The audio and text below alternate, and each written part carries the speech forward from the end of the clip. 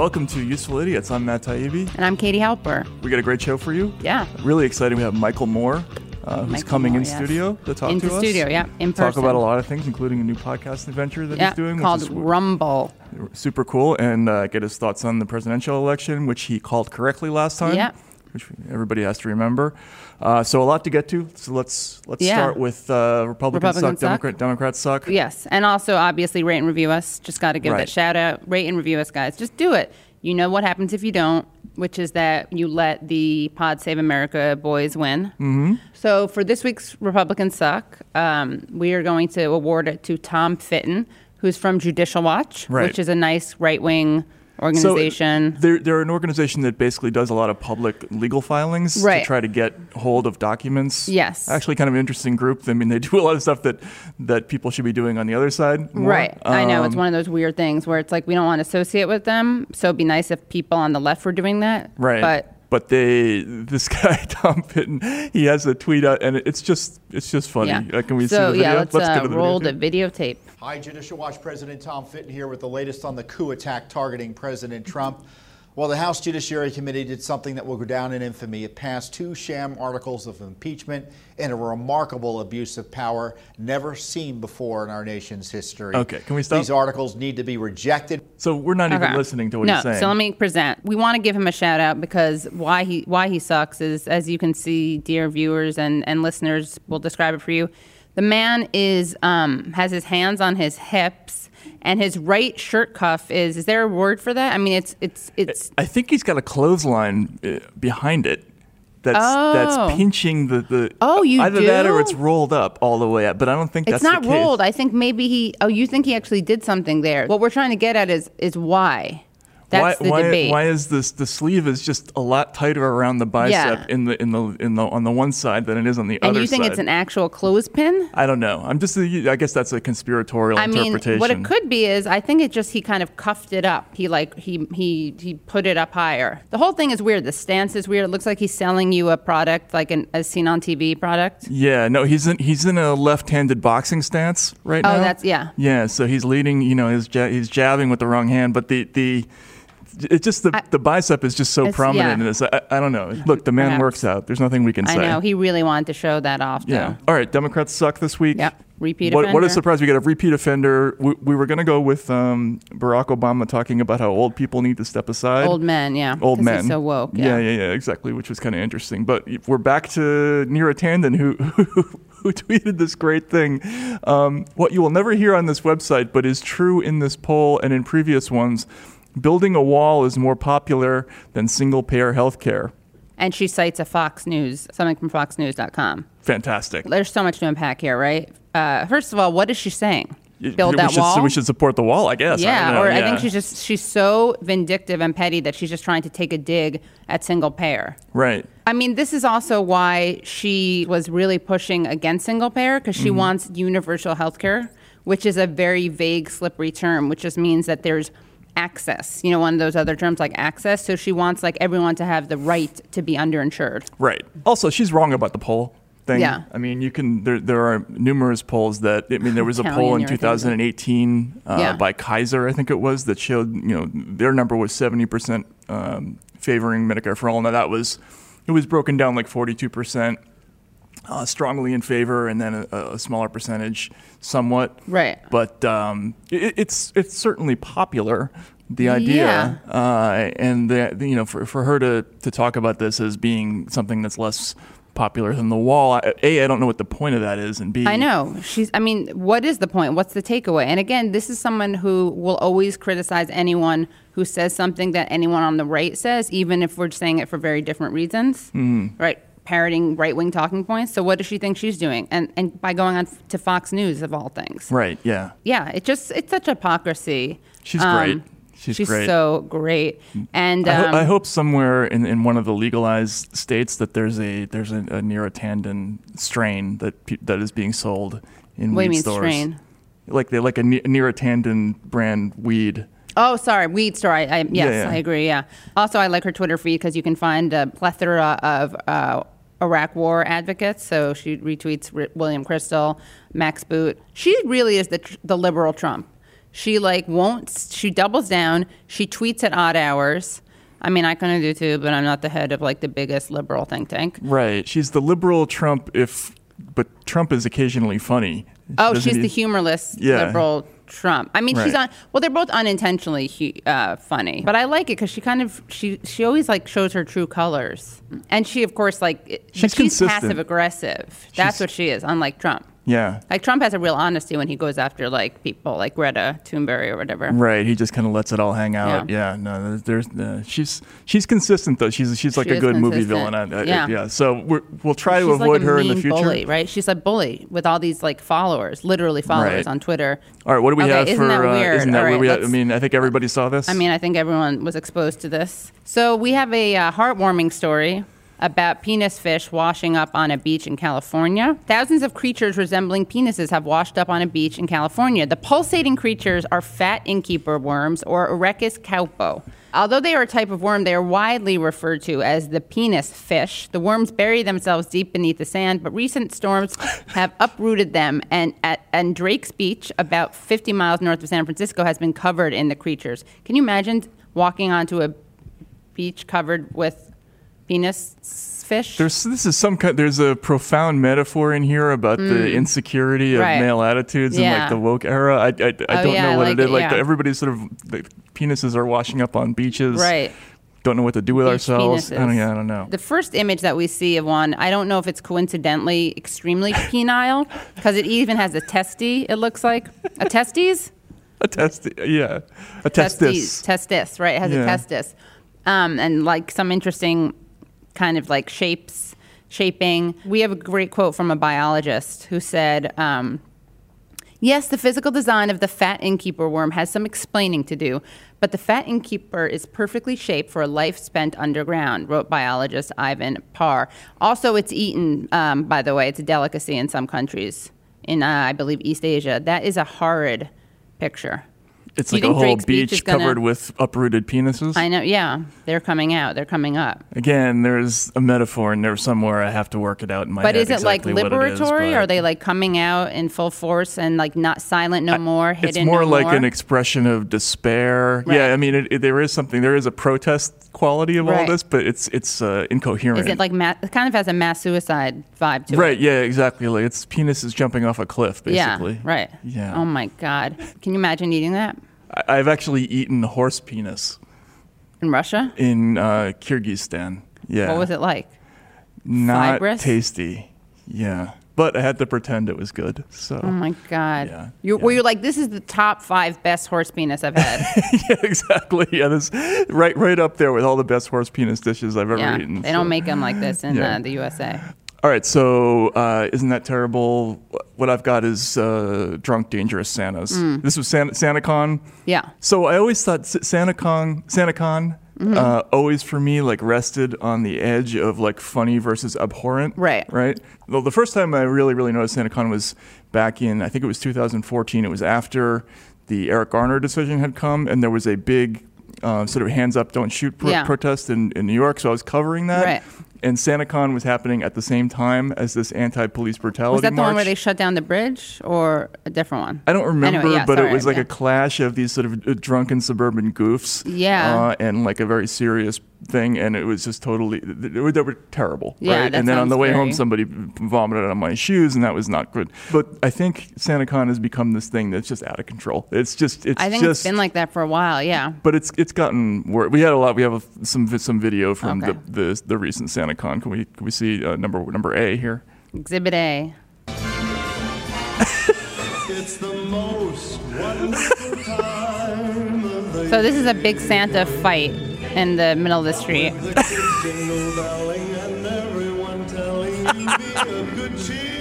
Oh my God, this is awful. Oh my God, what do you think they did? It's 9 Santas kicking the shit out of each other. Yeah, right? Yeah, and holding each other up, and then they bang themselves against a car. Yeah, you got a guy. It's like a scene out of Goodfellas. One Santa grabbing another Santa's head and driving him into car window. The time to be drunk and out of control and in a Santa costume, I think it kind of it tolls after the age of 30, I think. Oh, I think like 10. Oh, right? You can't drink then. Forget right. that. Yeah. All right, it's 30. a sweet spot. Yeah, you're Can we right. see the next one? Santa's jumping turnstiles because That's no good. Because that's what Santa would do. Santa Claus people. Ho, ho, That's ho. scary. And they're saying ho, ho, ho. And then we got one more here where the best part here is the expression of on the face of the guy who's in purple. It's a bunch of Santas being jackasses on the subway. Oh, my God.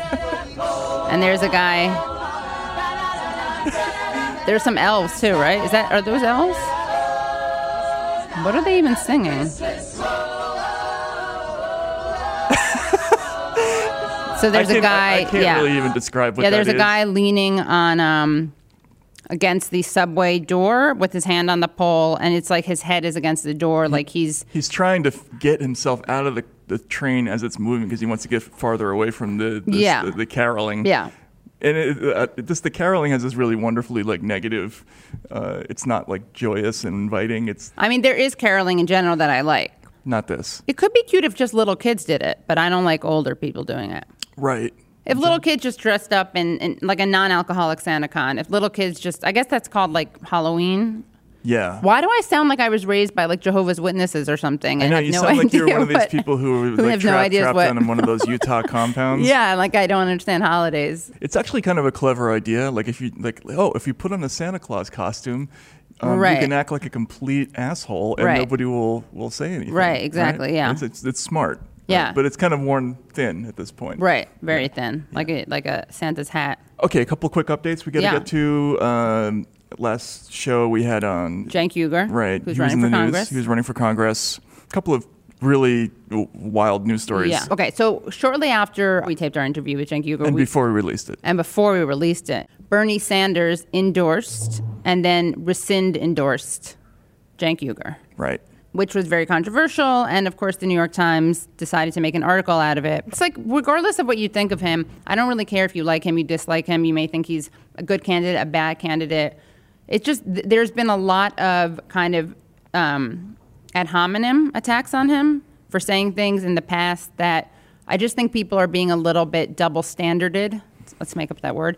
They're showing real double standard in terms of what people are allowed to say. Anyway, one of the pieces on him was from the New York Times. So basically, one of the things that in the Times piece, one of the things they said was that in an interview with David Duke, when the subject of Duke being a racist had come up, David Duke said, "I'm not what you call a racist," and Uygur remarked, "No, of course not." And this was done completely deadpan. There was no sense of the context. So then it turns out, and this let's look at the video. This is how it actually went.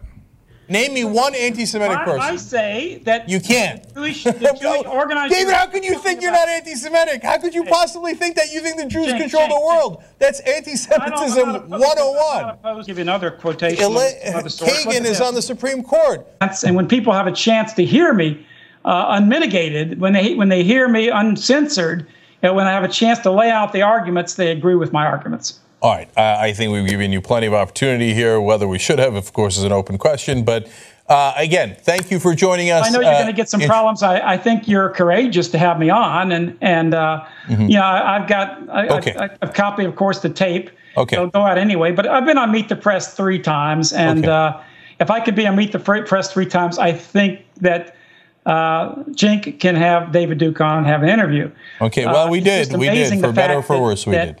Recently, even though, like I said, they still talk about me practically every day in relation to Trump or relation to the guy from Louisiana. It's amazing that I don't do many national interviews anymore. I think the reason is because my arguments are very compelling to an awful lot of people. If they sit down and think about what they say, I think they'll be really surprised. Okay. And by the way, you know, I want to make this clear too. I am not what you call a racist. No, I am not, because I believe that every people have the right to seek the things that. I mean, he's talking to him like he's talking to like a demented child or something. You can see from this video, Cenk is clearly disagreeing with David Duke. Yeah, vehemently, and talking to him like he's a kid, like you said. Unless anyone thought that wasn't true, the video that Kyle Kalinske tweeted, you see a mashup of Cenk being very aggressive with David Duke. In fact, he's doing exactly what everybody has asked the media to do, like with people like Trump. Right, which is challenge them, push challenge back. them literally every second. Right. And so the New York Times basically parroted this talking point that was tweeted. Right, and then it was days. Yeah. Before I think it was 3 days. Yeah, you tweeted about it, right, Matt? Yeah. It says, correction, New York Times Politics. An earlier version of this article referred imprecisely to a remark by Cenk Uygur, a radio host running for Congress.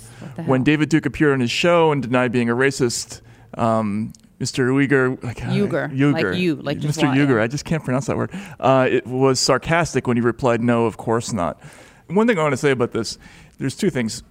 Normally, when you make a mistake, you can see how they happen, right? So, like, I know how this happened. Somebody just looked at the tweet and then didn't check. Yeah. But that's something where you would absolutely need to listen to it. Like, you know, especially if you're going to accuse somebody of making essentially a career-ending kind of mistake, right? You know, you're going to accuse somebody of being a racist on the order of David Duke. You really got to be clear about what exactly the situation is before you put it out there. And then they must have gotten pushback on this immediately. Yeah, they got tons. Yeah. And they didn't correct it for 3 days. Right. So that's it's hard to see how that happens. Yeah. It's not.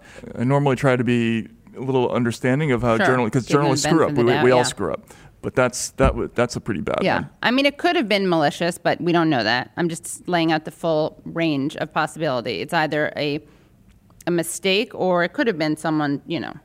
It's not beyond the pale to think that. I don't think you would intentionally, because this ends up looking worse for the Times in the end. Yeah, I guess so. Yeah. Although they're so used to just ignoring these things, so you could imagine how it could have been kind of a gamble. It's like, well, we're not going to have to apologize anyway, and he did literally say that. I mean, I'm just offering the counterpoint. Sure. So that happened. That was an unusual story. Some other things we should talk about. Right. Situation. We got the most owned moments of the campaign. So, this is our second segment on that, right? Right. We started that tradition last week. We should talk about the poll results, which were surprising to us. Yeah, very surprising. We offered listeners and viewers the chance to vote on which was the most stoned moment, and if we go to that tweet, we shall see what the results were. And the choices were Warren getting a beer, Buttigieg saying no, Biden saying here in Iowa, and Booker saying you're a possum. And the winner is Buttigieg says no at 38%. And Warren getting a beer was the lowest at 14%. Biden was 28% and Booker 20%. Yeah, I would have thought the results would have been Almost the opposite, yeah. But maybe it's possible people we're not being clear about the concept. I think when we say most stoned moment, I think what we're trying to really express, to me anyway, is that you almost feel high when you're watching it because it's that confusing and messed up. I don't know. What do you? Interesting. Well, if we look at the videotape of when you first said this, I thought it was you were saying that Elizabeth Warren, the idea to do the big structural Bailey.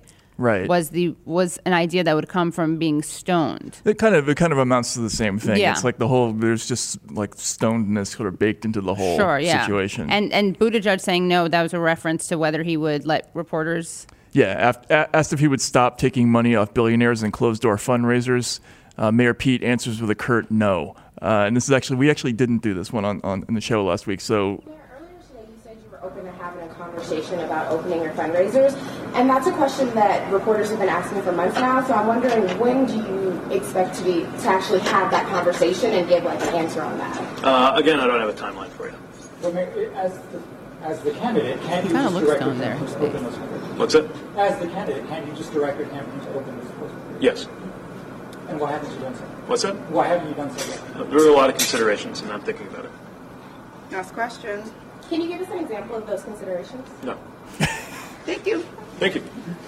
Can you tell us some of the considerations? I love the way he leaves. Yeah. So Mayor Pete goes up in the. He's soaring in the polls. Yeah, he's going to go up in the most stoned moments rankings. So when I'm going to re-release the list, we should talk about some of the. We have a couple entrants for this week, so we're going to do a poll question this week about these two. Yeah. The first is Mayor Pete again. This is Mayor Pete responding to a 7-year-old about reproductive rights. Great. I believe that you make your decision whether you're going to have a child, and then your decision is made, and the abortion is not part of it. What do you think about that? Well, first of all, thanks for speaking up about this, and thanks for being here.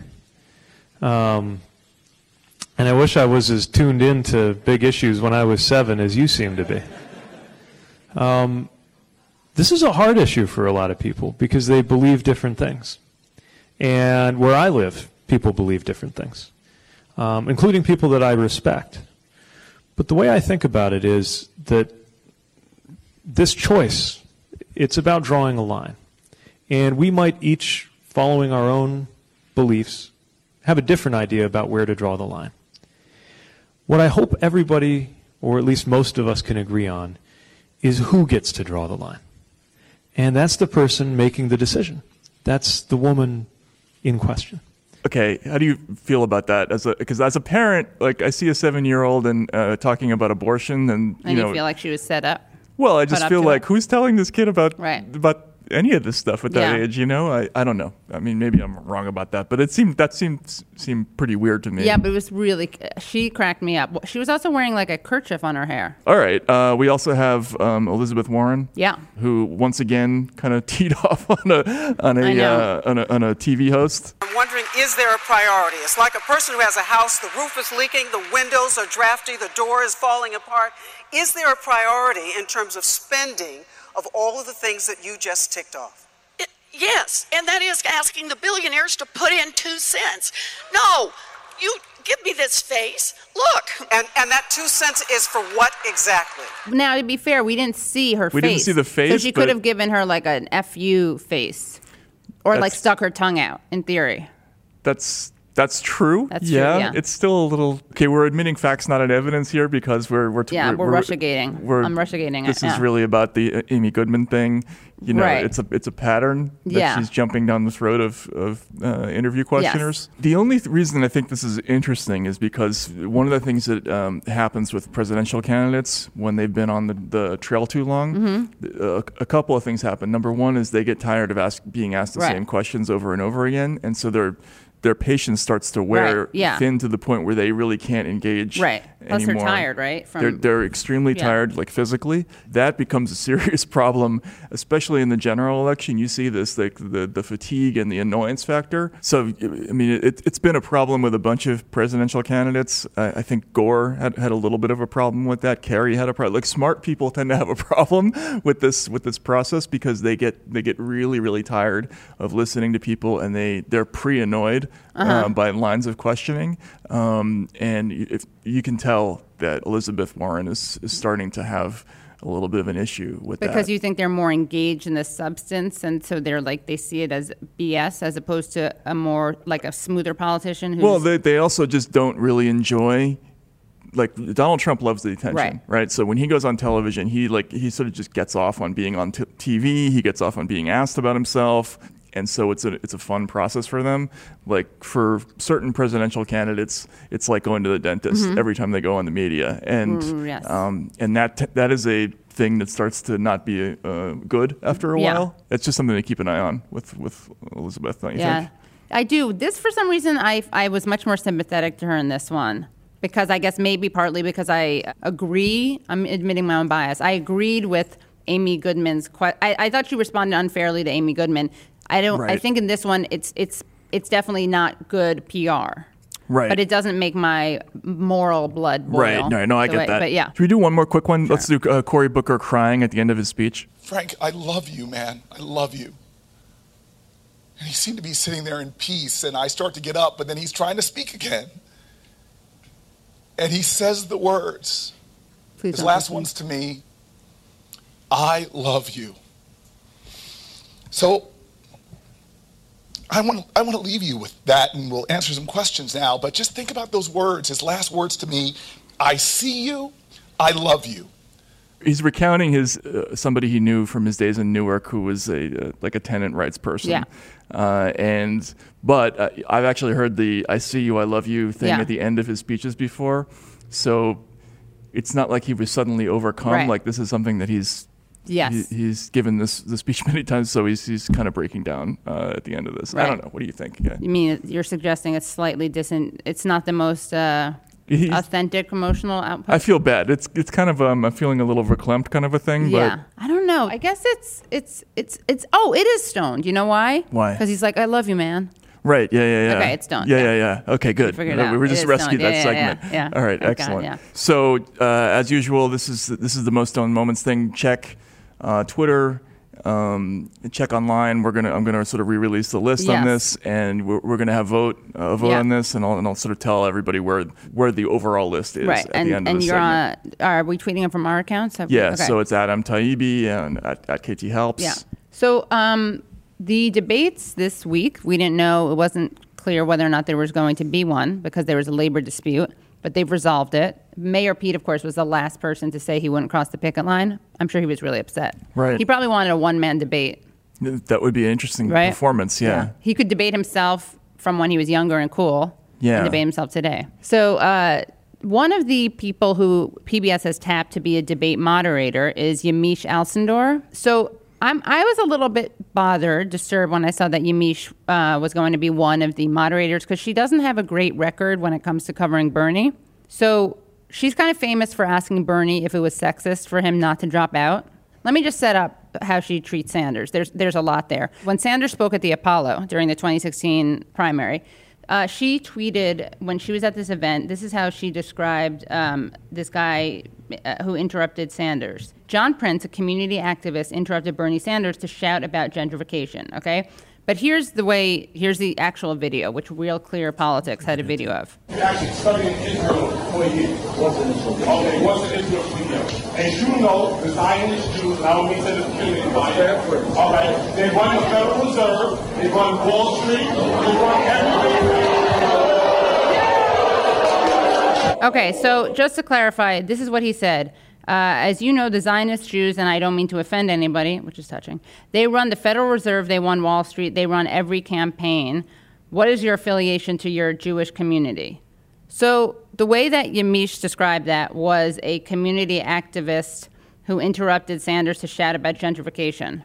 Okay. It's kind of a whitewashing of a very anti-Semitic trope. Yeah, for sure. Right? Mm-hmm. And maybe it's like, oh, she didn't know that was a trope. She also then tweeted something else. More of protester John Prince saying he wants to know about Bernie Sanders' ties to Jewish real estate owners. But I'm here to speak truth to power. The giant Zionist Jews own all, but we know the answer. So why doesn't Bernie want to talk about it? They're buying the South Bronx. They're playing Monopoly. If you're in Bed-Stuy, Williamsburg, you see them. They're playing Monopoly. They're buying real estate and they're selling it 10 times the value. We get it. Jews running the world, Jewish real estate. Yeah, okay. I mean, it's fine to show that stuff, but it wasn't really particularly critical of it. It felt to me like, am I reading too much into this? Like, it felt to me she was just like, here he is asking this question. Yeah, no, clearly that's not the way you would really present that. Yeah. You know? In fact, I'm not sure why you would even present it at all. Right. It's a bit problematic, right? Yeah. So there's that. Then she also, to be fair, in her article, she did mention anti-Semitism, but it was weird that she tweeted it that way. A community organizer interrupting him to talk about gentrification and then just tweeting that he wants to know his relationship with real estate. She also then, in 2017, remember there was that shooting where someone who did happen to like Sanders shot some people, including Scalise? Yep. So the way that Yamiche covered that story was with an article that was called Attack Test Movement Sanders Founded. That was the headline. Oh, right, yes. Okay. And this was very much a hit piece. In fact, it was so much a hit piece that we had Brian Fallon, who was Hillary's comms person, tweeted, a hideous act was carried out by someone who backed Sanders. That doesn't mean Sanders incites or condones violence. Here's just one of the things that she wrote about the shooting. The most ardent supporters of Senator Bernie Sanders have long been outspoken about their anger towards Republicans and in some cases towards Democrats. Their idol, the senator from Vermont, has called President Trump a demagogue and said recently that he was perhaps the worst and most dangerous president in the history of our country. Now, in Mr. Sanders' world, his fans have something concrete to grapple with. James T. Hodgkinson, a former volunteer for Mr. Sanders' presidential campaign, is suspected of opening fire on Republican lawmakers practicing baseball in Alexandria, Virginia. So there's a couple of things going on here. When people cover presidential candidates, one of the most common ways of kind of putting your thumb on the scale is when they talk about populist candidates, sort of anybody who is playing to the people as opposed to being an establishment candidate. Mm-hmm.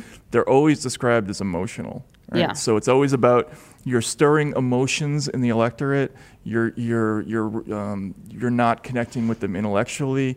They always use words like idle, right? When they're talking about the relationship between people's and the candidate, like there's always something unhealthy. Right, Messiah. Like a complex. Messiah complex. Whereas if it's an establishment candidate, it's enthusiasm. Supporter, right? Enthusiasm, right? So this is something that you're going to see with Sanders always like throughout, and I think we should just sort of accept he's just not going to get a lot of good coverage. Right. It's just not going to happen. Yeah.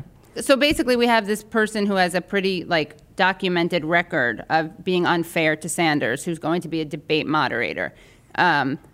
She's covered him in ways that kind of downplayed, I would say, the anti-Semitic tropes that were thrown at him. She's covered him in ways that blamed him unfairly, I would say, for a shooting. Yeah, I mean, look, again, people who cover campaigns, they have feelings too, and everybody has opinions about which candidates they like and which ones they don't like. I mean, when I cover campaigns, I'm negative about some and positive about others. But you admit it, which is nice. I think that the issue with Sanders, to a lesser extent Warren, I mean, that's going to come into play with Sanders, Yang, Gabbard for sure. It's going to be all in one direction for the most part, especially when we're talking about debate moderators. Pretty much most of the people who are moderating debates, they're going to be not terribly friendly to Sanders. What's also interesting is that there was this famous moment during 2016 when Yamiche asked Sanders what he has to say to the people who say it's sexist for him not to drop out, which is like a classic trope of some people say it's a Fox News move, right? Right, yeah. And when she asked him that, she then tweeted that he had a test. He was testy. He got testy. And all these, and this is a cool way to see the media narrative in motion, all these other places picked that up in their headline, like testy, touchy, bothered. So it became a story about Sanders being bothered by this question. Yeah, and then just not to interrupt, but that's another classic campaign journalism trope that I've written about before. The candidates that we like, we describe them as smooth, nuanced, warm. It's always language like that. Right. That suggests something that's like kind of there's no sharp edges to them. Candidates we don't like are pointed, edgy, right, angry, right. So Howard Dean got a lot of that back in the day. Sanders obviously gets a lot of that. It's just another way of kind of signaling to people that this candidate is mentally not stable.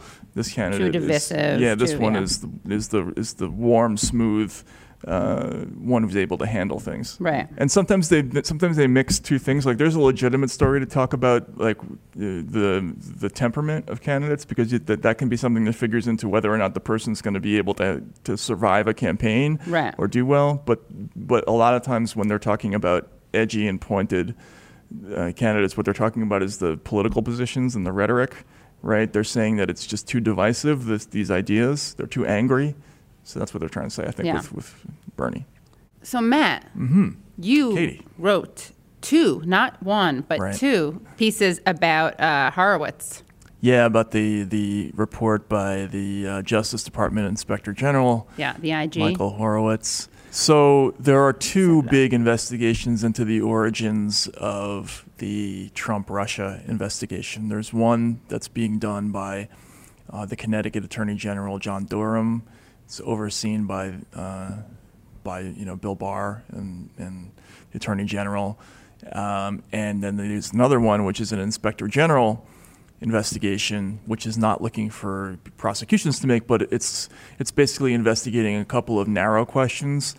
Most specifically, he was looking at the question of whether there was political bias that influenced the opening of the Russiagate probe, but most of what he was looking at was how they got permission to get a FISA warrant on Carter Page, who was a Trump aide, and he found all sorts of problems there. So, what does FISA stand for again? The Foreign Intelligence Surveillance Act, which most people don't know was passed way back in 1977, it's a law that gives the government the ability to monitor communications without having to get a public warrant to do it, as long as they can assert a national security problem. They can even actually go into your house and not tell you that they've done it. Wow. Yeah, if they get FISA authority, there's a secret court, the FISC, the FISA Foreign Intelligence Surveillance Court, secret judges. You don't know who's sitting on the court. The FBI submits warrant applications to the FISA court, and they're basically never denied. Like in something like 33,000 applications, they've denied maybe half a dozen or maybe a dozen over the years. So they always get permission. They got it in this case against the Trump aide Carter Page.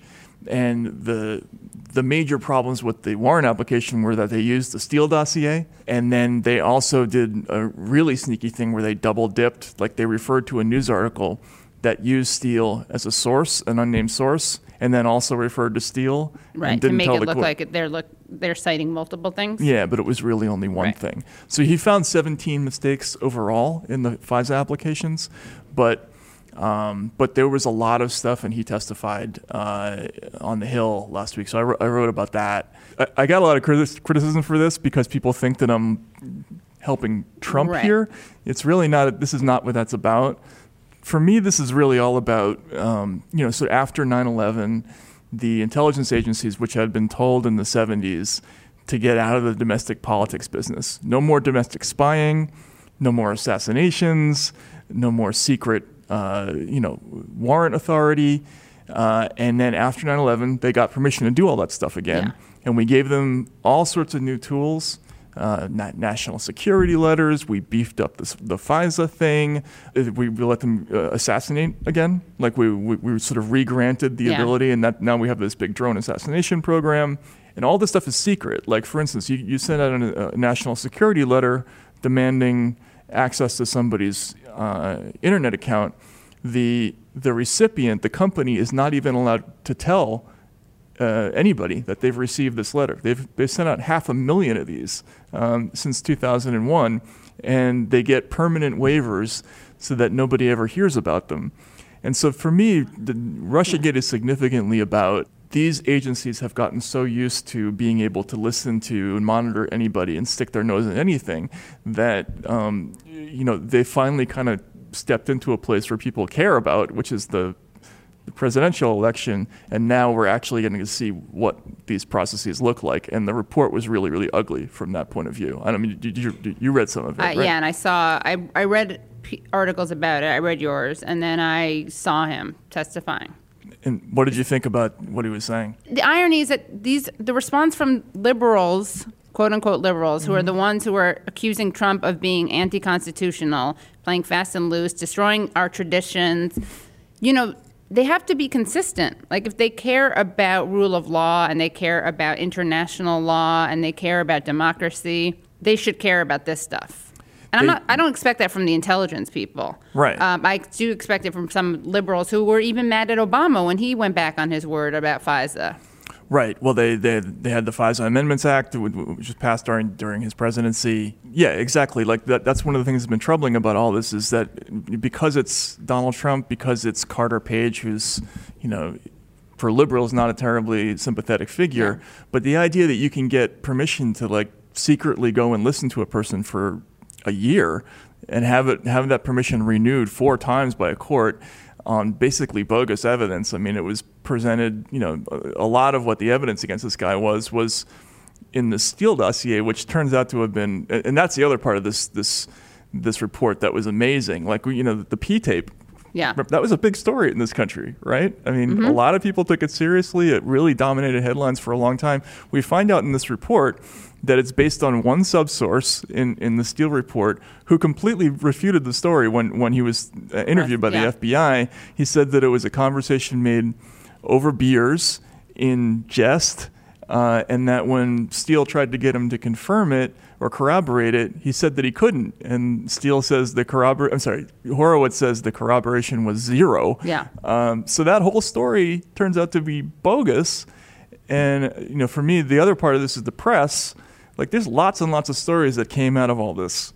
It's not just about little Carter Page. It's about all the stories that came out of the research into this guy, from the P-tape to the sexual blackmail, the compromise, the file on Hillary, the idea that there was a secret connection between Alpha Bank and the Trump campaign through a server, the idea that the Russians vetoed Mitt Romney as a Secretary of State. I mean, there are lots and lots of news stories.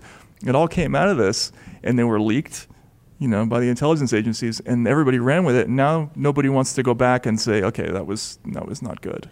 Yeah, and I mean, we say this a lot, or I say this a lot, which is that you don't have to like Trump or Carter Page or any of his lackeys or people to be bothered by this. Right. That's what's so disturbing. It has nothing to do with it. They're almost irrelevant to the whole story. Yeah, that's the whole thing about liberalism, right? You're supposed to, I may not agree with you, but I'll fight to the death to defend your right to say something. Right. And then, of course, it just makes Trump look better to his supporters, or even, I think, probably people who are on the fence about it.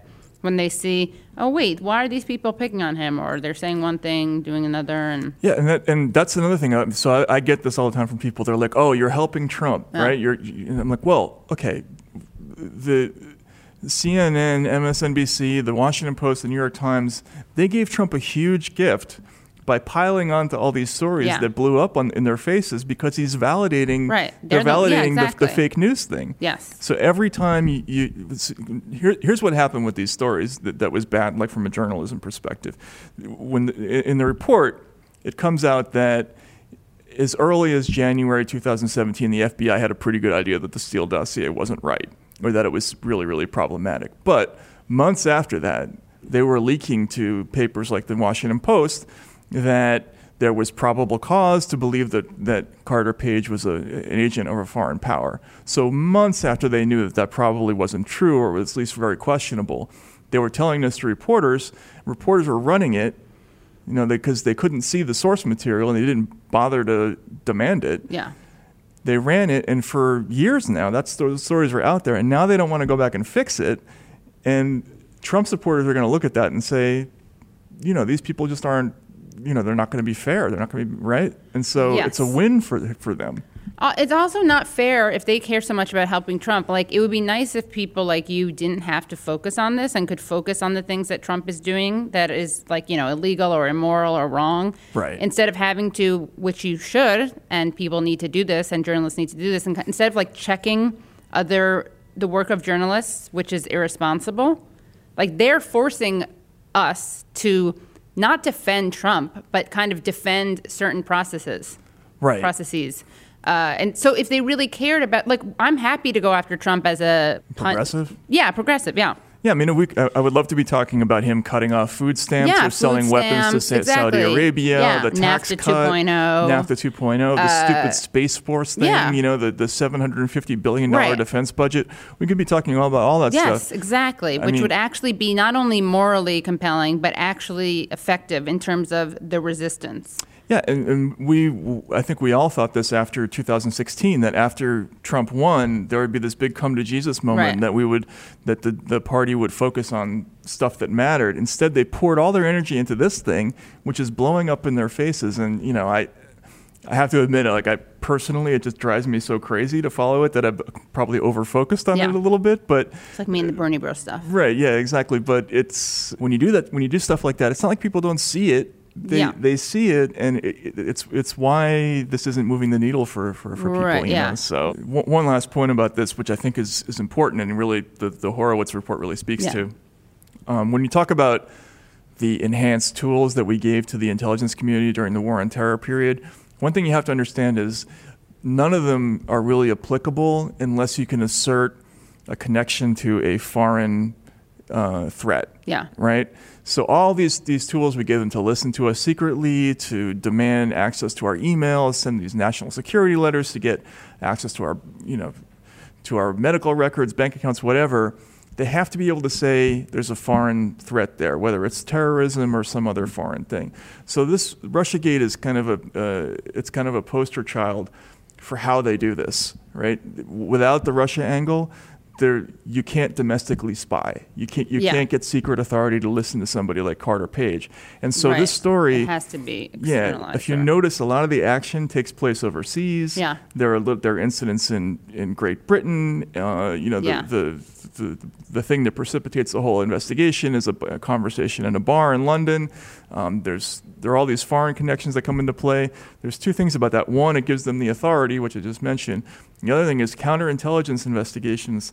The judicial review is a lot less, right? Like if you're trying to get discovery in like a criminal case, all they have to do is say that's a national security thing. We can't turn that over, right? So once they put it in that part of the investigative world, you can't see it. It's not visible to the ordinary person. Like a judge can't order them to tell you, what their reasons were for getting a warrant or this or that. That's why this story, I think, people won't see it yet because it's about Trump, but it's going to be highly illustrative of problems that we're going to have later when they do this too much. They already do it too much with foreigners and Muslims and all kinds of other people. Yeah, that's what I was going to say. It also kind of highlights how casually accepted and acceptable Islamophobia is, especially among people who like to pride themselves for being open-minded or woke or tolerant. Right. It really is. It's just kind of baked in there. I don't think they even think about it. Right. I mean, I think for most Muslims in this country, the idea that people can go in and listen to you or check your bank accounts, your medical records, or whatever it is, they accept that. They understand. Yeah, because it was so disproportionately used against them. Right. But this is the first time that I think for a lot of sort of middle class white Americans, the first time they've really seen this. Yeah. And so it's a new story to them, and we're just digesting it on partisan lines. Yeah, exactly. Because if you don't like Trump, you don't care.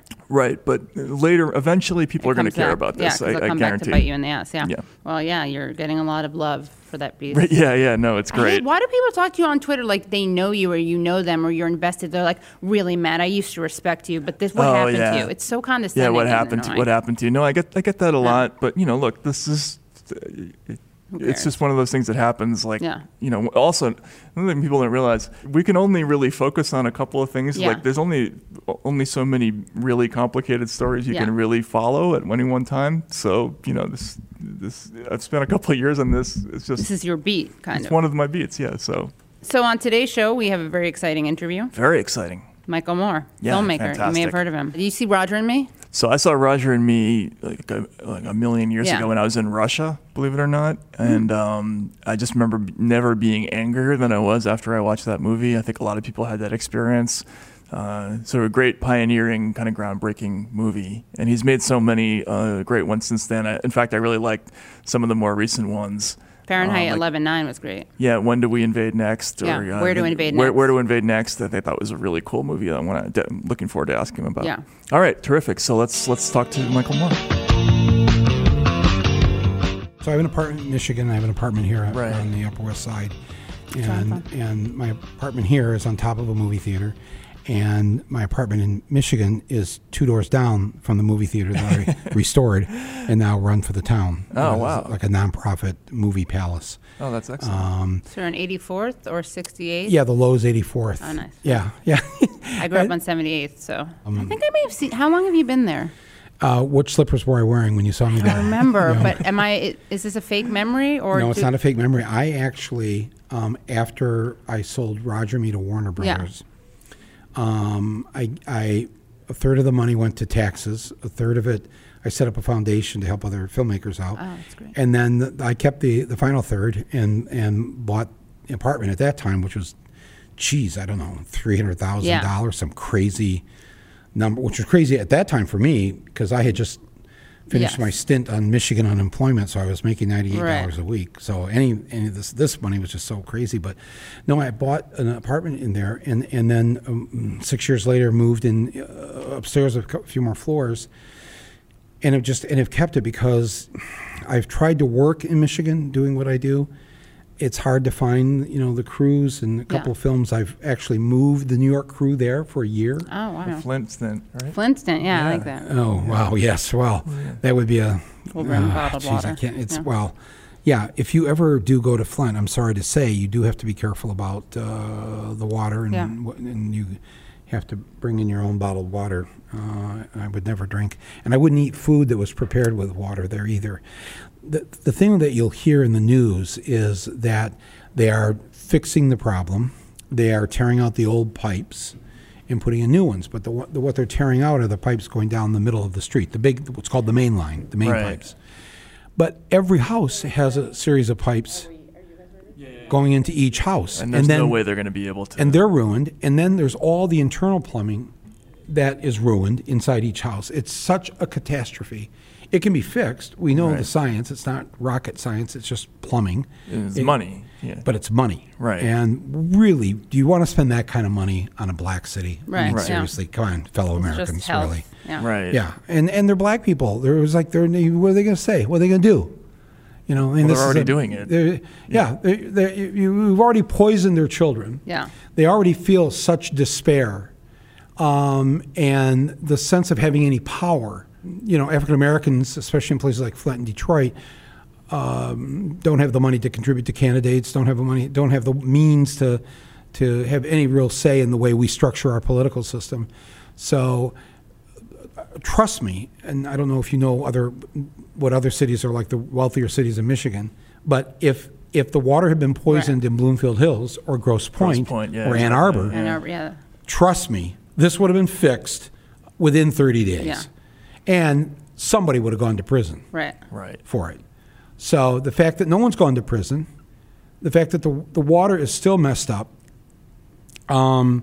it's such a heartbreaker for me. I don't know what to do about it. I remember a couple years ago, I really thought, I should just see if Trump would privately meet with me.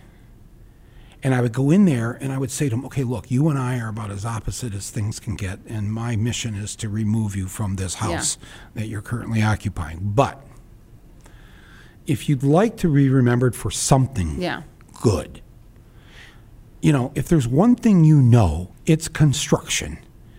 I even have a belief that you could operate a backhoe. You should go to Flint and announce that you are here to fix this problem. You could even pitch that to Trump as a win over the Democrats. Exactly, that's what I was thinking. You could be like humiliate Obama when he went there and said the water was good. Yeah, why do that? Why do that? Why help out this Republican governor who hopefully was or still is on his way to prison for this? Why? And all I can think of from what we know about Obama and from me having read both of his books is that he's very much of the sort of an elevated Rodney King method of can't we all get along, and that at various points in this water poisoning in Flint,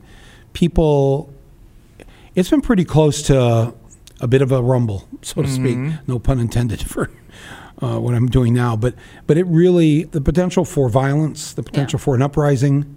I don't know if either of you have kids, but you have. Okay. So if how old is your child or children? 6, 4, and 2. 6. Okay. So tonight I sneak into the house, and while you are asleep, I poison all 3 of them. Yeah, it wouldn't go over well. Wouldn't go over well with you, would? Right. What would you do to me? It would be totally irrational. If you woke up and saw me there poisoning the kids, kill you probably. Well, I think you have a legal right to kill me. Yeah. I think you do. I hope you wouldn't, but nonetheless, the fact that, just think about this, that all these parents have had their kids. When I'm focusing on the kids is that lead in water under the age of 6 years old causes such permanent brain damage. There's no way to reverse it. There's no medicine to take. There's no nothing. These kids are damaged. One of the big ways that they're damaged is they lose 10, 20, 30 points of their IQ. That will be that way for the rest of their lives. As they're going into adolescence, there's going to be a lot of emotional things being triggered by the lead that's in their system. And so the parents, the schools they'll have various discipline problems that they otherwise wouldn't have had if these kids hadn't been poisoned. I just don't understand how it is that it's one thing if it was an accident. Okay, so let's impeach the governor for incompetence. Sure.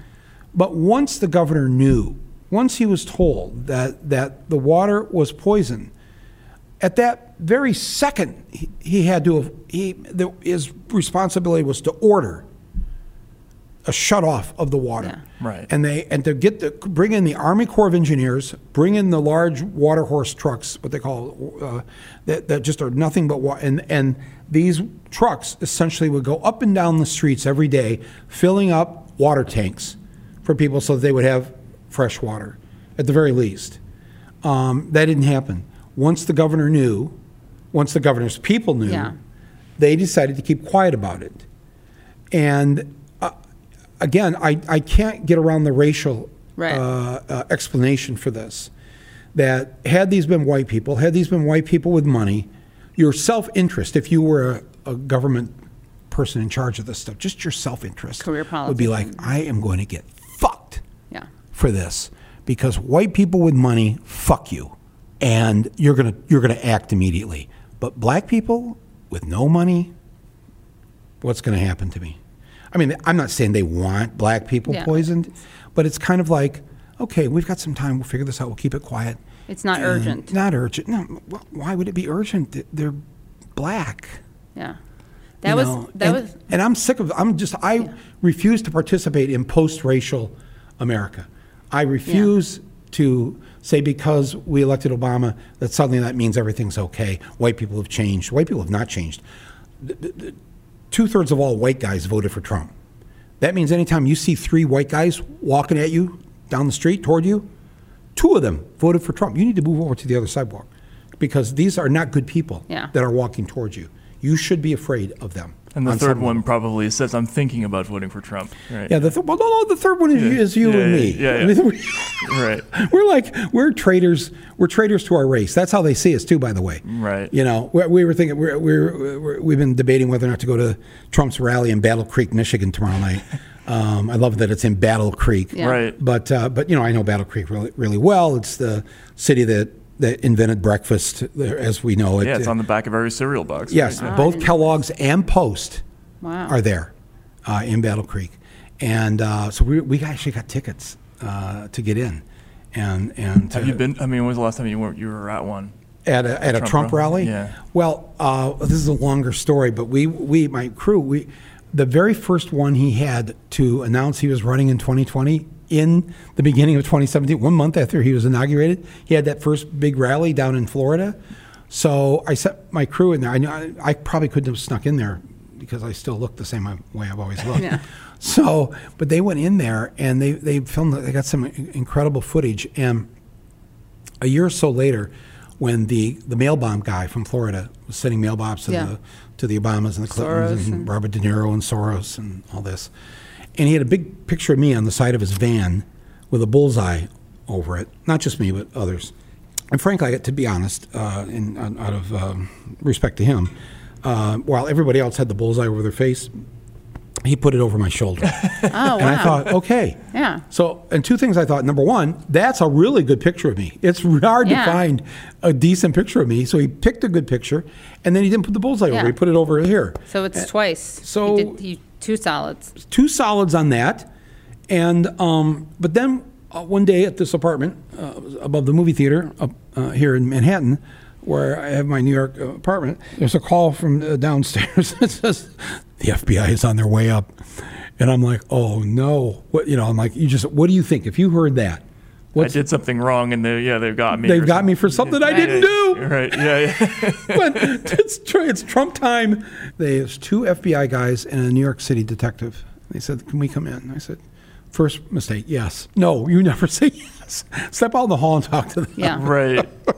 They come in and they said, "Okay, look, here's the deal. We just arrested this man, But you look great in his photo of you." Which they mentioned. Yeah. They saw it too because they were now looking at me in person and they're thinking, "Wow, this isn't the same guy on the van. He looks fucking great." so I said, we wanted to check to see if you've been sent your bomb because it's clear he's sent you a bomb because we've got his computer, and there is more research on you than anybody else. Wow. That's pictured on his van, and more than anybody else who's actually already received the bomb. Wow. Yeah. So they had already gone down to the, what's that on 83rd Street between Columbus and Amsterdam? There's a postal station for the Upper West Side. Yeah. So they'd already gone down there to take the dogs and sniff around. And talked to all the postal workers, what to look out for. They wanted to know where else, what other addresses he would have. And I said, well, I gave him family members. I gave him my apartment in Michigan. I gave him my agents. And then I stopped for a second. I thought, you know what, don't bother with the agent. Right. If the bomb goes there, that's really where it's supposed to go, right? Yeah, right. I mean, you're like, in fact, let me make sure I put down the right suite number. Yeah. Or they got the name. I don't make sure he's got the name spelled right. Right. The 10% comes back to me, or the other. Yeah. Well, that'll all get lost. I will, whatever I'm making this year, I figured I'm going to keep, because in the wake of the tragedy, there's no way they're going to be worrying about collecting their 10%. Yeah. So anyways, they couldn't find the alleged bomb. Wow. And they were kind of stunned by it. But I said, but the guy's a fuck up, and he was right, because he didn't know how to build a bomb. Right. No bomb went off. There's probably a few Michael Moores in the country. Do you think maybe it's quite a common name? Yes. Basil, my producer, said that. I wonder if he was at any of the Trump rallies that we went to. That maybe we filmed him. They start going back through the footage, and damn if he wasn't right there in the front of the rope line. Really? Screaming for Trump and, make America great and all that. There he is, right there into our camera. And it was like, wow, this is really something. So anyways, I wrote a public letter to him. I didn't know how to get a letter to him. They were holding him here in the Jeffrey Epstein Memorial Jail in downtown Manhattan. And I thought, I'll send him a letter, and basically said, hey, I'd love to talk to you. I'd like to know why I ended up on this list, because I've been on other lists before. There was one time there was a guy who was building a fertilizer bomb to blow up my home in Michigan, and when they raided his place, I was on the hit list. In fact, I was the top of the hit. In fact, in his diary, he actually called it hit list. Makes it easy to find, Yeah. And like when I make lists, I have like codes. Yeah. Like, so you'll never know. Hit list, right? Yeah. Like who's on this list. Yeah. You put my criminal conspiracy list number 1, right? Yeah. Make it easier. So on hit list, so I'm at the top of the hit list. So it's Michael Moore, Janet Reno, Bill Clinton's Attorney General, Hillary Clinton, Rosie O'Donnell, and me. Well, my first question when the cop showed me this was, how did I make the lesbian list? I mean, I'm honored. Don't get me wrong. Of course, I mean, it's a good list to be on. It's a great list to be on. But seriously, and why am I at the top of the lesbian list? And of course, for people who are listening to this, you're, wait a minute, Hillary's not a lesbian. Right. I'm making fun of all the crazy right wingers who like to think of her and talk about her in that way. So I'm. It's a use of irony. Yes. It's irony. Right. And how you have to. Yeah. Oh, yeah. We have the woke button. You can hit it. Oh, okay. Yes, if you're gonna. It's funny when you say that about irony. The first time I was on TV was on the Today Show with Roger and me, and it was Jane Pauley's second to last day as host of the show. And so we're in a commercial break. They've sat me down. I'm really nervous. I've never been on national TV before.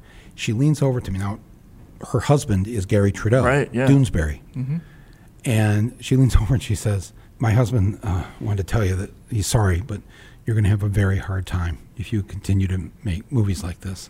Wow. And I said, why would he say that? She said, because 50% of this country has no clue when the ironic statement is made. Oh, yeah. and you have just chosen. I said, I know exactly what you're saying, because I literally grew up across the river, across the lake from Canada. And of course, Canadians are great satirists and use irony and all the time. So we would watch Canadian TV, and I think whatever that was that I understood from growing up. So close. CTV and all that. Yes, so close to Canada and to Canadians. And I had Canadian relatives too. And they're very dry, their sense of humor. Yeah. It's not our sense of humor. Right. It's more of an Irish, British droll sense of humor. Yes. And vicious without seeming to be vicious. Yeah. Actually, I wanted to ask you about that, because like a lot of you've talked about this in the past. I mean, obviously you deal with a lot of tough subjects in your movies, but you always make a point of using humor, right? Like how important do you think that is in order to get people to pay attention to something they otherwise wouldn't take in? I think it's one of the best vehicles to help deliver whatever message it is you're trying to deliver. There's enough darkness in this world. and we are really in a dark time. So people get it. They're depressed. They're depressed enough with what they're. I mean, if you've traveled the country, the despair, the malaise that extends across this country, it's. I see it all the time, and I spend a lot of time, and I occasionally will miss a connection in the airport because people just want to talk. Oh, yeah. And so I've known for a very long time, and maybe this is part of the Irish that comes from my family, that that you learn to have a sense of humor in order to deal with the tragic thing we call life, especially if you grew up in that kind of Irish household. I also saw that if I developed a good enough sense of humor, I wouldn't need as much alcohol. Yeah. You know, it was just kind of. It saves money, right? It saves money. And liver. And you've seen a couple of the uncles and what happened to them. And so it's like, okay, let's work on the sense of humor a bit. But no, it's an important vehicle. And I wish more documentary filmmakers would use humor, because the subject matter is often so intense, so heavy, so bringing people down, and it doesn't work if you've made a film about an important subject and they leave the theater or they turn off Netflix and all they want to do is go get a drink. Right. They want to immediately forget what they just saw. Or they don't want to see it. Like they don't want to listen to it, or they're not drawn to it. So they just turn it off right away. Yeah. So I saw early on when I was young. And I think any of us who went to high school, wouldn't you rather have been invited over the table where everybody was laughing? Right. Where there was one cut up after another, one joker, one Weisenheimer after another. And as opposed, then you look over at the depressing table with us gloomy, sad faces. So I think a good way to reach people is with humor. Oh, geez. I'll tell you a story I probably shouldn't tell, but I won't mention any names other than Hillary's, because I thought the way to win this, in part, would be during the debates, because Trump has such thin skin. Yeah. And because it's not a rally, he won't be able to control the microphone. If Hillary would if we gave her like a hidden comedy shiv, just something where she could just go under that thin skin and just have him implode live on national television, it would be not only great TV, it would show Americans, oh, wow, he is unhinged. Man-child, but just totally, boy, actually be dangerous, because he does not like to be humiliated. Yeah. And this would be a humiliating thing. So I called up 3, I'm not going to mention their names because we all promised to keep this quiet. We offered this to Hillary and her people, that we would do this quietly. Nobody would know. We would write lines for her. We would help with the debate prep. She had political people writing lines and things. How about myself and some of our top satirist comedian types? And all she's got to do is land 1 or 2 of these, and boom. And they turned us down. They were so afraid that if it ever got out, because this comedian's dirty, and that comedian has said that once, and that, and well, she's a woman. I mean, she shouldn't be talking like that. Yeah. Do you remember what any of the lines were? Did you have any of them written? And then she went on Howard Stern. You know what? If you yes, I have this written down. I haven't looked at it or thought about it for a while, but we all thought that the way to approach this is don't take the normal route. Like, we got to get him to show his tax returns. Give up on that. This is one. If this was going on this year, this is what I keep hearing right now. Just wait till Elizabeth Warren is on the stage with him during the debate. And I'm like, are you kidding?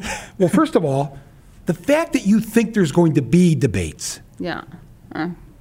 He's not going to debate anybody. He so knows his game. And we're still playing the old game. Right. Yep, there's going to be 3 debates. And are you fucking kidding me? Anybody out there who's listening to this who thinks there's going to be a debate, that this is going to be a normal year, 2020, think again. This is how he pulls off his victories, too, because we don't see him coming. We don't know what the plan is. I'm telling you, I know this guy. Yeah. And he will come up with a reason. whoever the candidate is treasonous, a traitor, anti-American. It'll be that, or there'll be a national crisis, an emergency. There'll be something, but he is above debating anybody anymore, and he will never allow the control of that microphone switch to be in the hands of anybody but himself. Because when he's in control of it, he's a genius. Yeah. He is. You must know this. This is your world.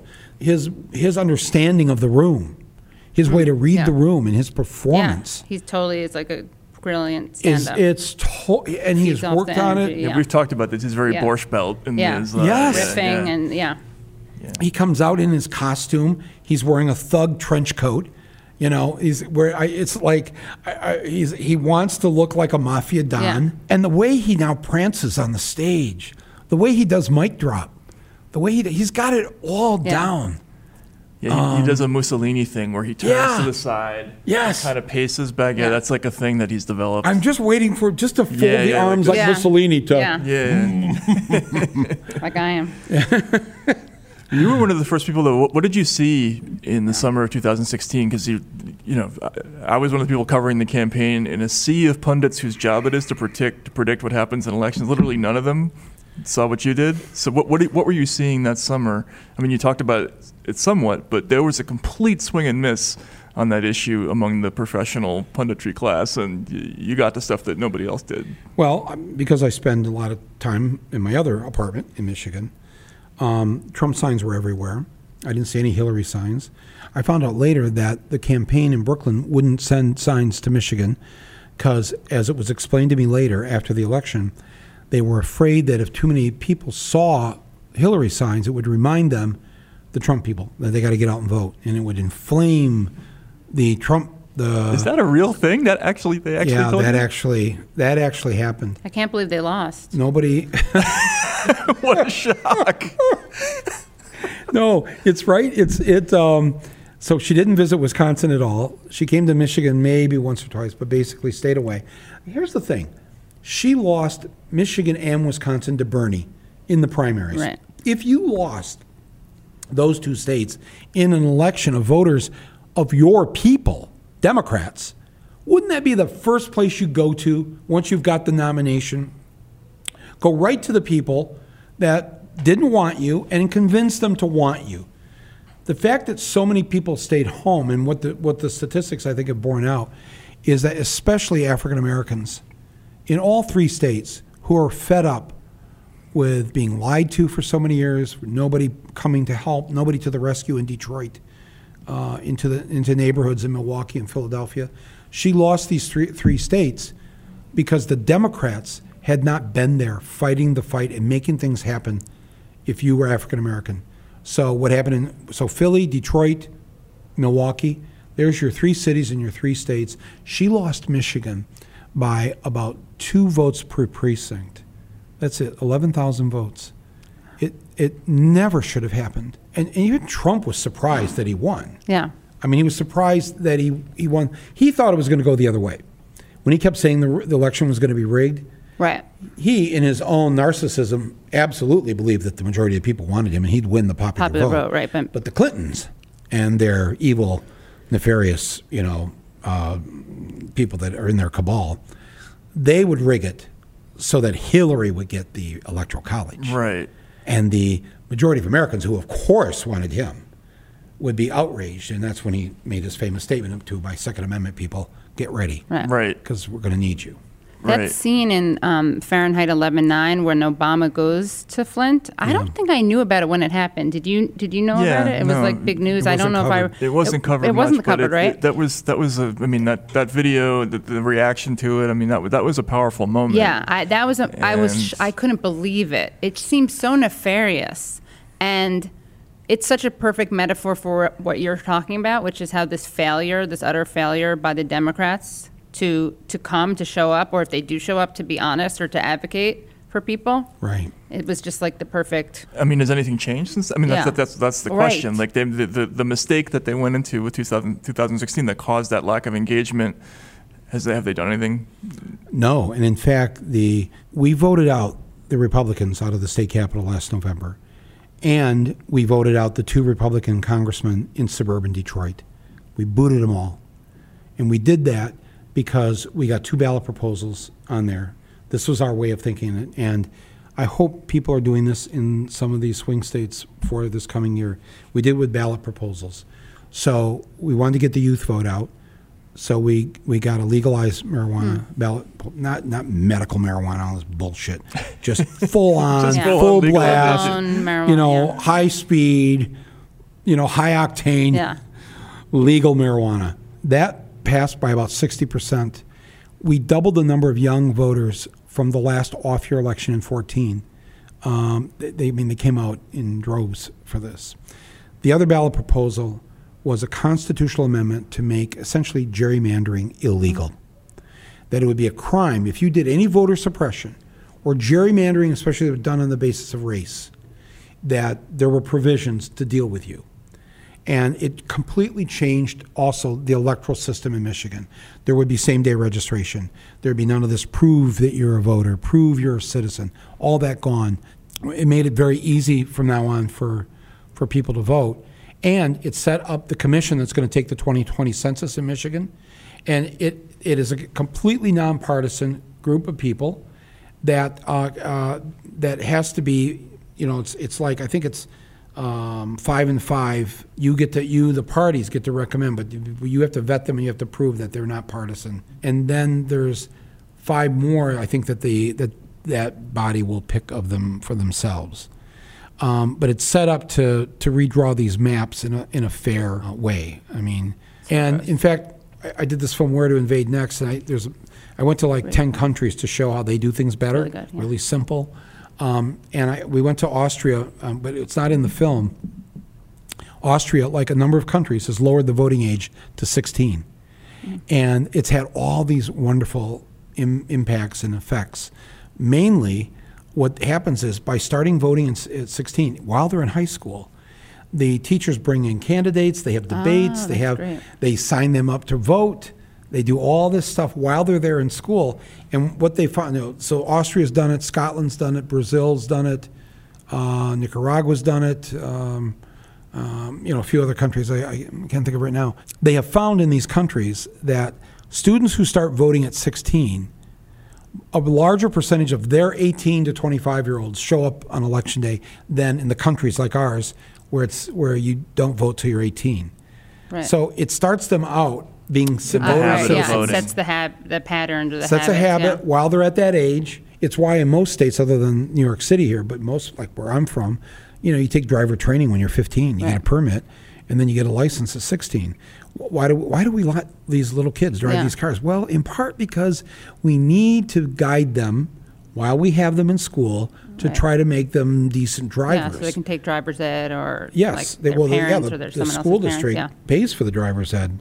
The community sees it as for its own safety, for the public good, that we should teach that in school, and we need them to start driving when they're 16 so they're better drivers by the time they're out as adults. I only have my learner's permit, so it didn't work. Really? To this day? Yeah. Really? I need to get I don't know how to drive. Where'd you grow up? Here in the city? Upper West. Yeah, I know.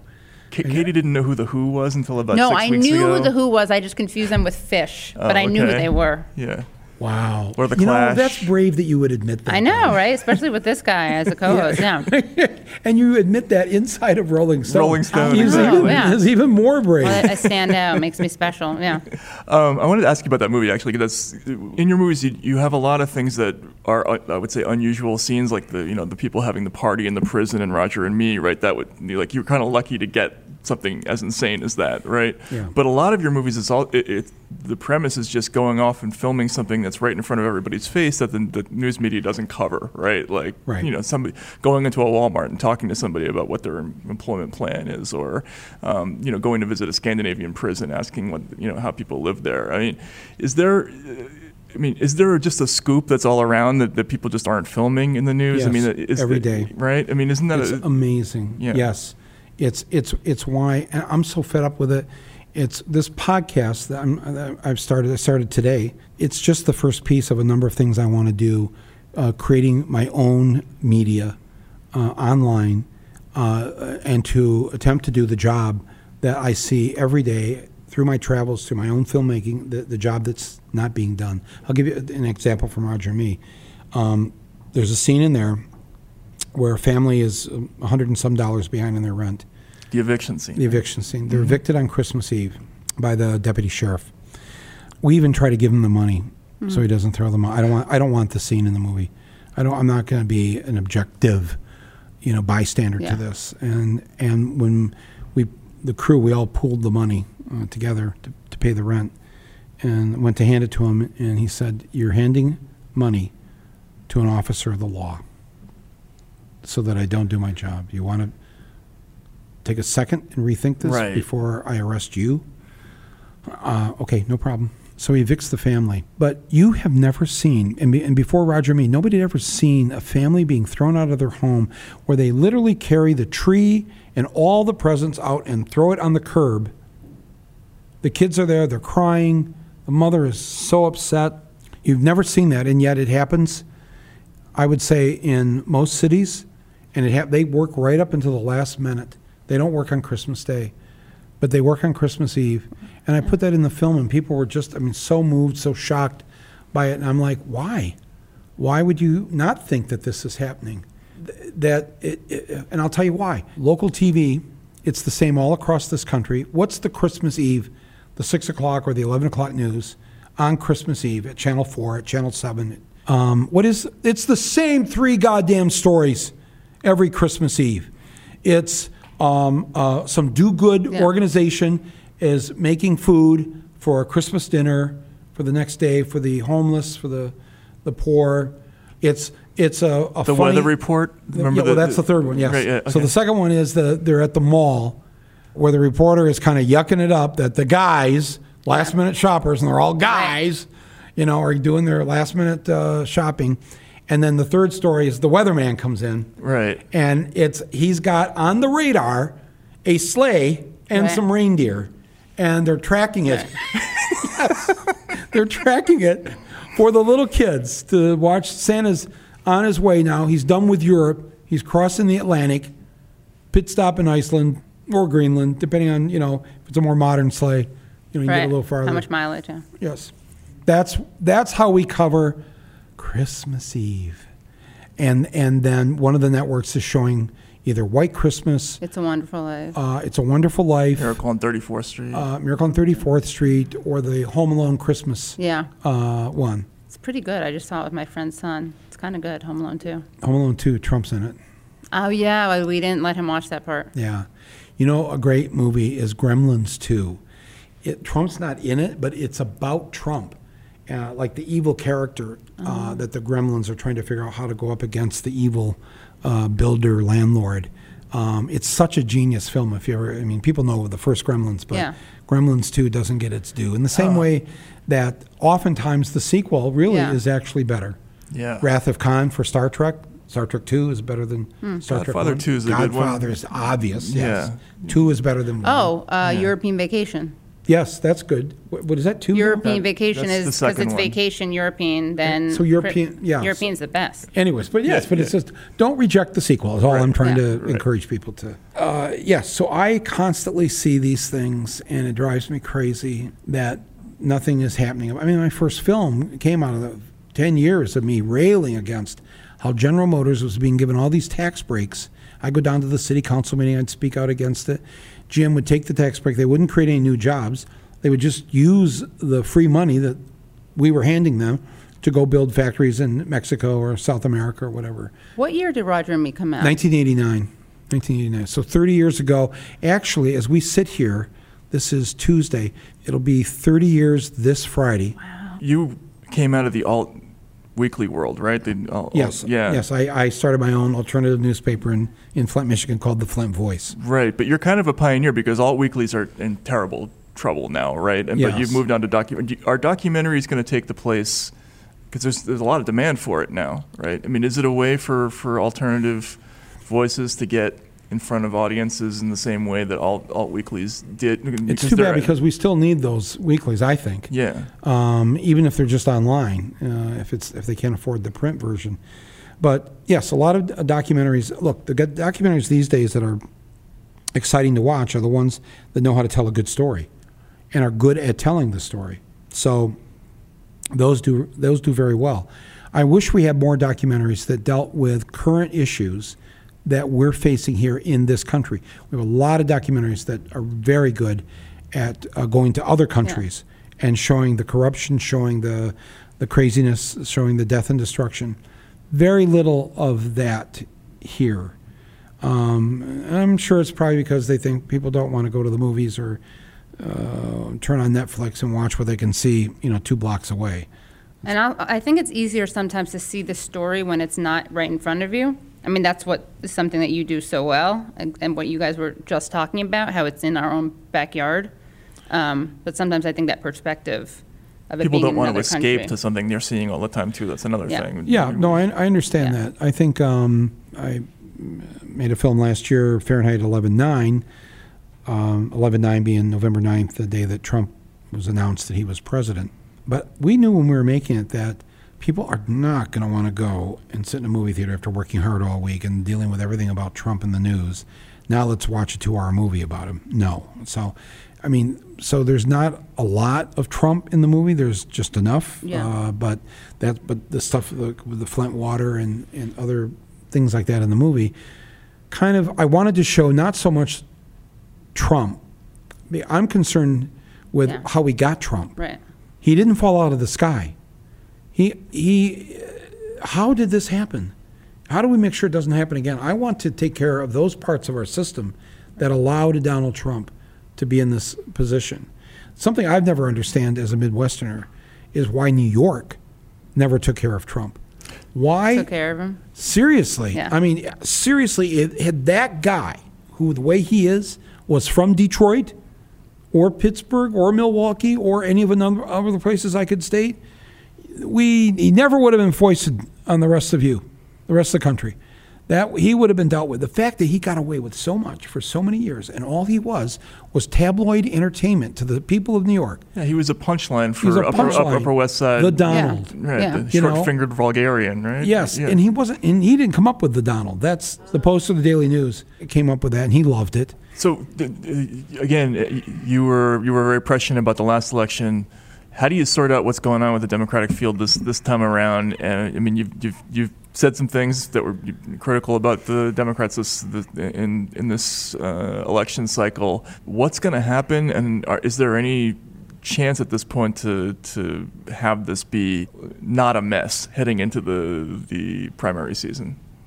No, at this point. Not a mess. Absolutely not. This is going to be the biggest mess. We're not even prepared for what we're going to see here.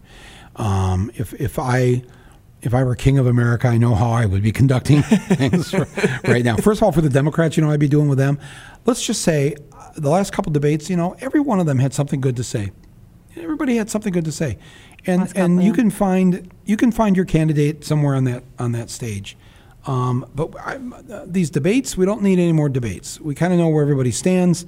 My recommendation would be a stadium tour in January. Domed because of the weather, but take the candidates. They all come out holding hands. At the beginning, there's a little song and dance. There's something. I'm not suggesting they do a Rockettes line. Right. 18 of them, but come out and just get everybody fired up. We don't know which one of us is going to be president, but one of us. You're looking at the next president right now on this stage, and we need to all get excited. We're all going to vote for whoever the winner is, and let's do this, folks. And then give them each 10 to 15 minutes, not talking sound bites, but present themselves to the American people and what they would do. I think that would be a much better way in the weeks leading up to Iowa and New Hampshire. Having said that will not happen, by the way, my suggestion. I think, honestly, here's the thing. I think if the election were held tonight across the country, Trump would win. Trump would win. Not in the popular vote. Oh, no. Hillary won by 3 million votes. Whoever the Democrat is next year is going to win by 4 to 5 million popular votes. The gap will be even larger. But it's California and New York. That's right. But nobody's staying home. Right. No, because too many Californians and New Yorkers always say, well, we don't really have a say in this. We never get to, they are going to have a say. They're going to want to have a say. They're going to want they will stand in line for 3 hours to vote next year in California and New York. And Democrats who live in Texas and Louisiana and Alabama, where they would stay home before because what's the point? Alabama's never going to go. They're going to be there. So the popular vote is going to be huge for the Democrat. But I got to tell you, and I'm sure you've seen this, so you've written about it, that Trump has not lost his loyal base. No, they've gotten bigger. They've gotten bigger and angrier and whiter and madder. And oh no, I see it in Michigan. Even though we flipped it last November, we got rid of all the Republicans in Lansing. I mean, the governor, lieutenant governor, secretary of state, and attorney general. We replaced those four with a black man, a single mom, a lesbian, and a woman who's the governor. So no white men, no white straight men anywhere around the levers of power. Safe space. Safe space. Safe space for come to Michigan. Yeah. Move to Michigan. Because we literally have removed white men, angry white men, no longer have a fucking say in what's going on in Michigan. Now, there's still no legislature and all that. We still have some more work to do. But there's been a good turn. But still, I will tell you this. I think Trump right now would still win only because his base is so rabid, so unturnable. All the time that good liberals have wasted in the last 3 years trying to convince their conservative brother-in-law that Trump's nuts and he shouldn't. That is such a waste. Do not spend another minute between now and next November trying to convince a Trump voter to change. They can't be changed. They can't be turned. Well, but isn't Bernie's argument, though, that you can reach some of those voters? He's already reached them. The ones who were going to turned in that first year. Right. And I think yes, but now, if you're still, think about this, if you're still with Trump after witnessing these 3 years, man, I know, because I know a lot of these guys, the white guys who voted for him in Michigan. It's not because they liked Donald Trump. Right. He represented a human Molotov cocktail that they got to throw into the system and blow it up because the system has screwed them. You know, I learned something today, Matt. I think we learned a lot of some things. I think we learned a lot. It's true. What they say, every day you learn something new. I learned what a great person to chat with Michael Moore is. Yeah, he's got a lot of stories. So, yeah, he's really, the podcast is great. I got to say, I listened to it. It was great. And I think he's such an interesting character because he's always occupied this place in the American media landscape that it's not designed to have a person like him in it. Right. He's always had kind of like pseudo-opposition, not even pseudo, he's an oppositional political voice not within the Democratic Party and, against the Republicans. Right. So the fact that he's carved out that career and he talked a lot about how he did that over the years, I think that's really, really been interesting. And, he's still doing it, which is cool. You know what? That chat with Michael Moore was so good. I think our listeners and viewers deserve to hear more of it. Have it stretched out. Right. Yeah, exactly. They could hear more of it. They could if we give it to them, which we will. So what we're going to do for Christmas, Hanukkah, Kwanzaa, all those things is we're going to give you the gift of more Michael Moore. More Michael Moore. Wow, amazing puns. Yes, just so good. Flying in all another directions. Gift. And so we're going to bring you the rest of the interview with Michael Moore next week. And we think you're going to like it and you're going to learn even more. Absolutely. You're going to like the way you look. I guarantee it. Remember that from Men's Warehouse? I do vaguely remember that. So, yeah, tune in next week. Yes.